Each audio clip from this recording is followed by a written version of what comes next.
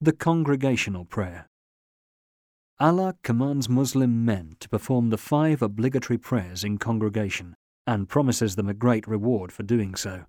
Mentioning the reward of the congregational prayer, the Prophet once said, "The reward for a prayer offered in congregation is 27 times greater than that offered by a person alone." Sahih al-Bukhari, 619, Sahih Muslim, 650. The congregational prayer can be established by at least 2 people. One of them acts as the prayer leader, Imam.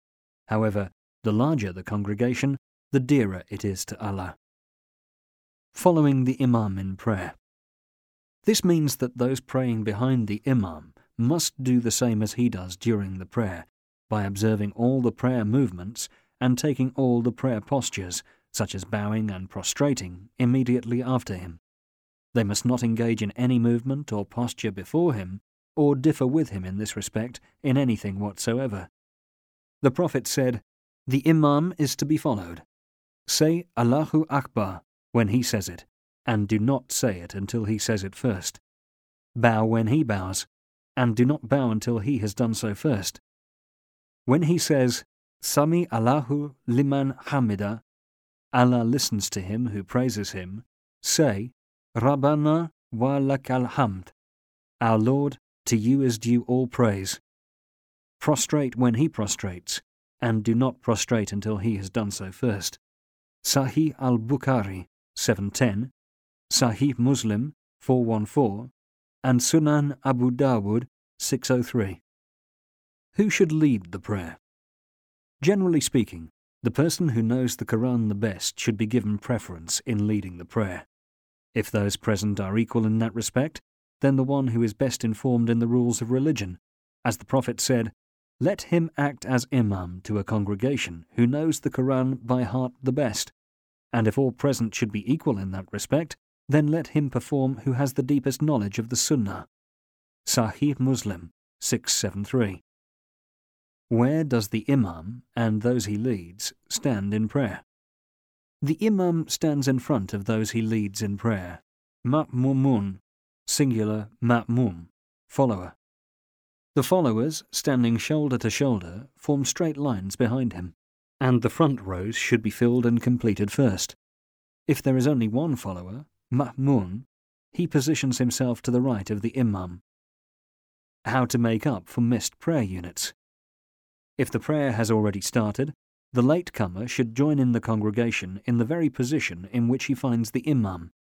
For example, if he finds the Imam in the prostrate position, he must recite the takbir, then prostrate himself.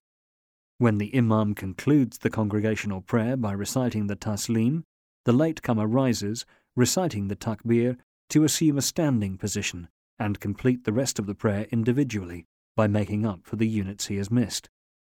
The unit, rak'ah, that he catches up with the Imam when he first joins the congregation, counts as the beginning of his own prayer, and whatever he makes up for after the Imam concludes the congregational prayer counts as the rest of his prayer. How to determine that a complete rak'ah is offered?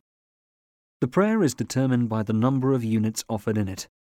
If a latecomer joins the congregation while the Imam is in the bowing position, he is considered to have offered a complete unit, rak'ah, even though he has not recited Surat al-Fatiha in that particular rak'ah in the standing position.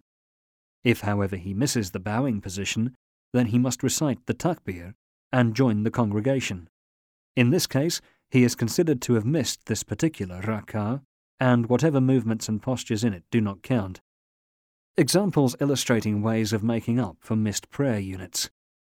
If someone joins the congregation during the Fajr prayer while the Imam is in the second rak'ah, he must, after the Imam concludes the prayer with the taslim, rise, reciting the takbir, to assume a standing position and make up for the other rak'ah which he has missed.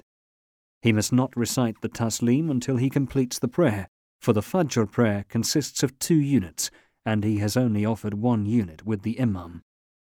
If he joins the congregation during the Maghrib prayer while the Imam is in the sitting position, reciting the final tashahhud, he must, after the Imam concludes the prayer with the taslim, rise, reciting the takbir, to assume a standing position and offer 3 complete units of prayer. The reason for this is that he has joined the congregation only at its end, while the imam is reciting the final tashahhud. A unit, rak'ah, can only count as complete if one joins the congregation while the imam is in the bowing posture. If he joins the congregation during the dur prayer, while the imam is in the bowing position of the 3rd rak'ah, then this means he has offered 2 complete units of prayer, which count for him as his first 2 units. As soon as the imam concludes the prayer with the taslim, he must then rise, reciting the takbir, to assume a standing position and offer 2 more units, namely the 3rd and 4th units, considering that the dur prayer consists of 4 units of prayer.